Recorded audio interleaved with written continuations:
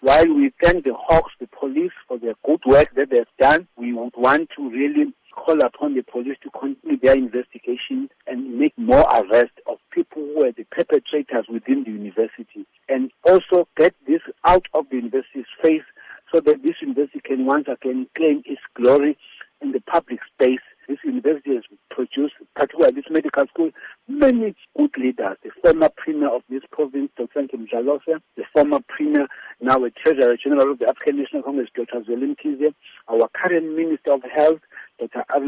including the Deputy Minister, Dr. Pasha, and many other eminent leaders come from this medical school.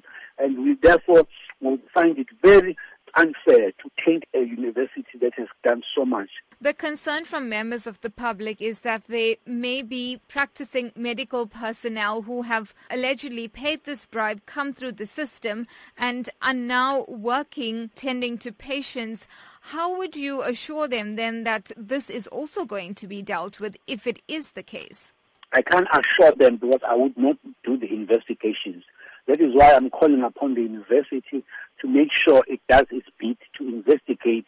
Having really got these people arrested, they must now give a list of who are those people whose parents gave a bribe for them to claim a space irregularly, and therefore the university will work backwards and actually tell us whether those students deserve those degrees that they have. The onus is on the Health Professions Council, whether it recognizes those degrees, those students.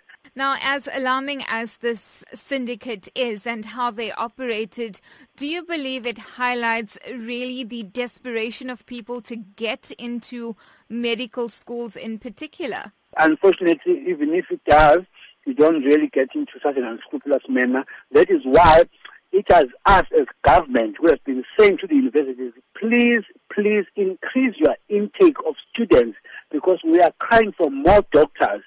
And for whatever reason, only now here and there, universities now are beginning to open up more spaces for university. I now know that KwaZulu-Natal Medical School is going to increase the intake into about 300 to 400 in the next 2 years.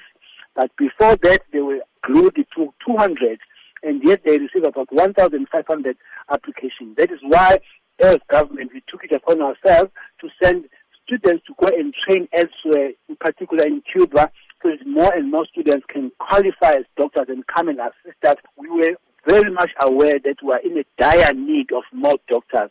These ones have jumped the queue of deserving students. Within that limited number of 200, they were taken in, and deserving students were not taken in who were then supposed to have qualified and become doctors. But they jumped the queue in an irregular manner.